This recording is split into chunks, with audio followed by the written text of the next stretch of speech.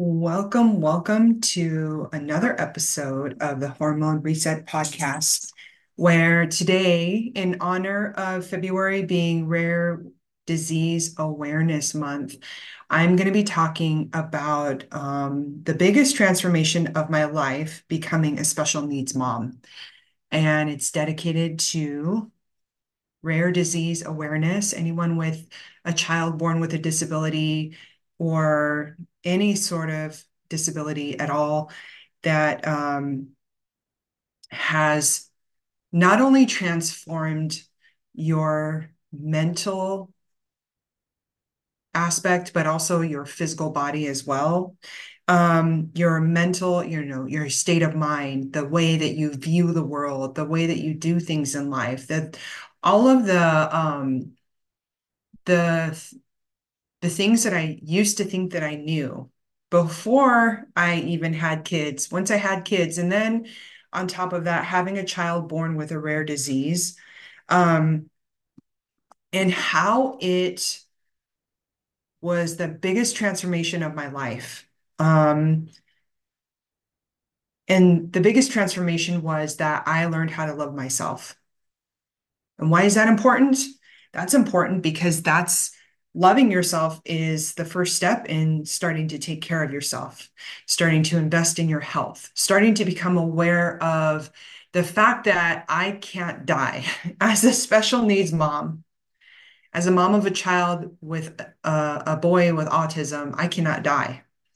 I can't leave him behind in this world where he's going to be alone and nobody else is going to take care of him the way that I do.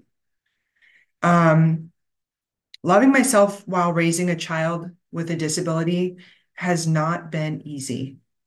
Loving myself on the hardest days is a challenge.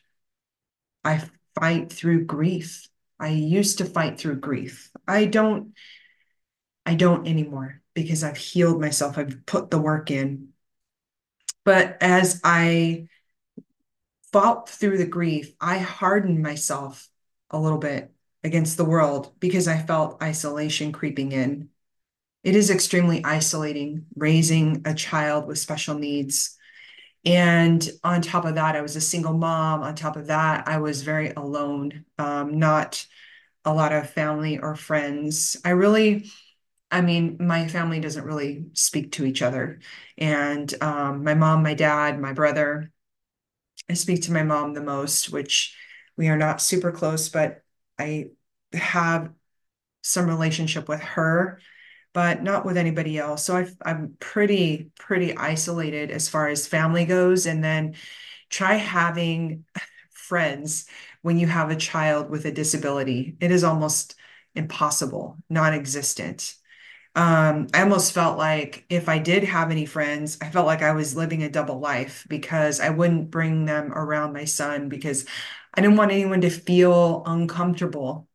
So most of the time, I just spent alone with my kids. Um, and it did make me feel a little bit hard. I pushed people away because it was way easier than admitting I felt vulnerable. Um, I vowed to do everything humanly possible to help my child. And I've grown and I've accepted, and I'm no longer that person. And it took some time to get there. I didn't know that I wasn't loving myself. I wasn't in a mental place where I could accept that. Um, I had to let go of the story. Oh, I'm a special needs mom. Oh, it's isolating. Being a special needs mom is isolating. I don't have any friends. I don't have any family. I had to let go of the stories because they were holding me back. I had to become the steward of my growth, my potential, and fostering my dreams. And it doesn't mean that the stories no longer exist. They still exist. But by telling the story on repeat, I was reliving my excuses to stay in the same place every single day. And so I had to do some hard things. I had to face what I was doing. And then I had to rewrite the story. I had to tell a new story. And it's all about how we speak to ourselves. Like, I am holding space for myself. I'm being kind and gentle to myself as I go into uncharted territory of healing the trauma that I've been holding on to, of the beliefs that I've been holding on to about myself and my own abilities, of being able to say, yes, I am a special needs mom. Yes, my past has been incredibly lonely growing up with an alcoholic father, and my family no longer speaks to each other. I felt incredibly isolated for like 15 years after having kids, getting a divorce, and raising a child, three kids, one with a special need, um, and not having any friends. But I did that to myself. And I had to quit telling those stories in order to move past it. I got real and I faced it. And although without those life experiences, I wouldn't be who I am today, I had to build and fine tune generating my momentum along the way. And it became easier to let my son flourish into his independence. As I let go of those stories, I became a better mom. And then rather than surrounding him in a bubble held so tightly that he can make mistakes and learn to grow from that and to have a life experience, to live a more normal life instead of overexposing him to being a helicopter mom and underdevelopment for him. So I'm living proof that you can rewrite your story and your belief system. And quite honestly, if you're ready to change, you have to start telling yourself a new story and quit bringing up the old story. Quit bringing up the old stuff. The old stories don't define your future.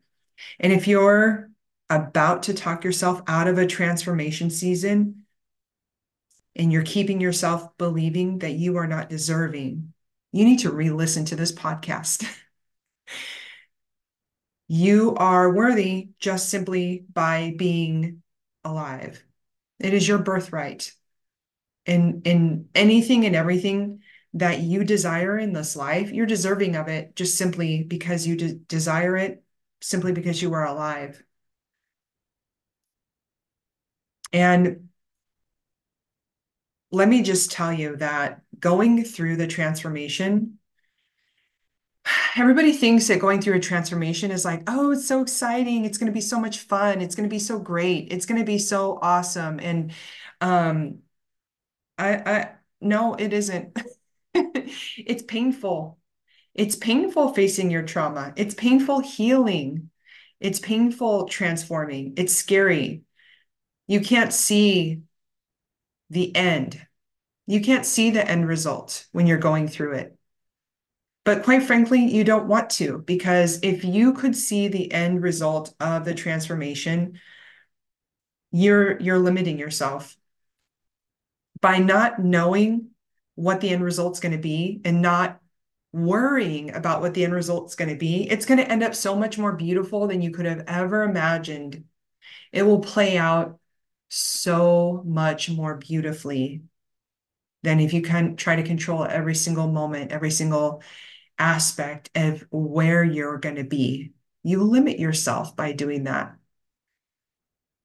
And I am a true testament to that, because not only has it allowed me to shift my mindset in becoming a CEO of my own company, it has allowed me to help over 200 other women lose weight and keep it off and shift their mindset and learn healthier habits that they stick to and adapt to for life.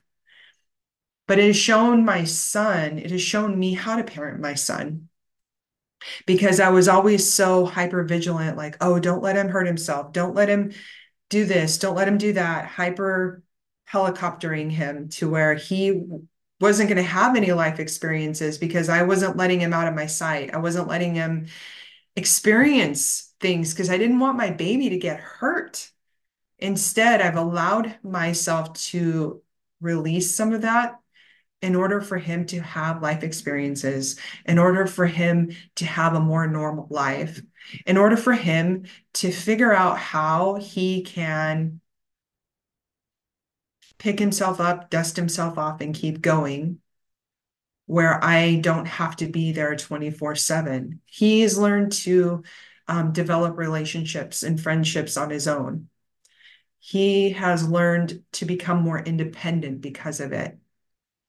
And that was my biggest fear, is I cannot die because my son may not be independent. He won't be able to be independent and live on his own and do things on his own. But now I know that although it may not be in the same timeline as my other kids, um, I know that he will be independent. I know that he can um, make decisions for his life. He can actually do things that I didn't know he could do. And there's still things that he's learning. He's only 16. And not only is he my youngest, he's also the tallest kid. He's over 6 feet tall. And he is teaching us all what his rare disease is every single day, because there's only, like, I think now, up to date now, there's 25 people in the entire world diagnosed with the same rare disease he has. And I am in awe of that. And I tell him that he's a diamond because he's so rare, which he loves. He loves to hear that story. He's a diamond. He shines bright like a diamond every day. And we can all hope to live that bravely and that freely, without the fear of judgment, without the fear of the risk of the what if, and enjoy life to the fullest while doing it. And if there's anything that it's taught me that not trying to control the outcome is going to give you such a more beautiful future. And in order to love yourself, you've got to let go of your fear, and you've got to let go of your own self-doubt, your belief in yourself. I mean, you've got to be able to believe in yourself in order to let go and loosen up the reins a little bit. And I think that this change for me, because there was some really dark times, there was some really hard times, especially as he became more medically involved, where we had to go up to Phoenix like more often to see more specialists, that I felt like, oh my gosh, this is really hard. And I'm doing this all by myself. I've got to figure out how to make it work and enjoy. And I think it helped me to stay focused in on health and nutrition. And what I wasn't realizing, that even though I had started that health and nutrition, I started learning how to lift weights in the gym and eating better. I was training for a bikini competition. Even then, I don't think that I was fully loving myself. I think I needed that discipline at that time. But I had to take a really hard look at,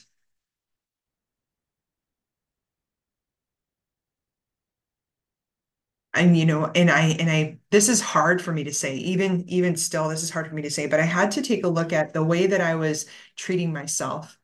I was beating myself up for things that were out of my control. And I feel like I missed out on that time, but the lesson was worth it, because now I understand it more and I'm able to enjoy. I feel like I get more out of life. I feel like I love myself enough to trust that no matter what comes up, um, I'm not going to fall off track with my food and nutrition because I'm in a really good place. And I feel that it's somewhere I can be for life. And in being able to pass that on to other women is the best part. And I've really been experimenting on myself to learn how to do this in order to pass it on to other women. And I think that's the biggest gift of all. And so I just want to leave you with that and understand that letting go is one of the best things you can do to begin to love yourself more. Let go of your stories that you've been telling yourself that have been holding you in this place. Let go of the belief system that has been holding you in this place. You can still have, it doesn't mean that those belief systems or those stories like didn't exist. It just means that you're letting go of them and you're telling yourself a new story of your, where you're going. I hope this helps you. Please be sure to send me a message if this was helpful. Leave me a 5-star review if it was, so that I can help more people. And I hope that you all have a beautiful day.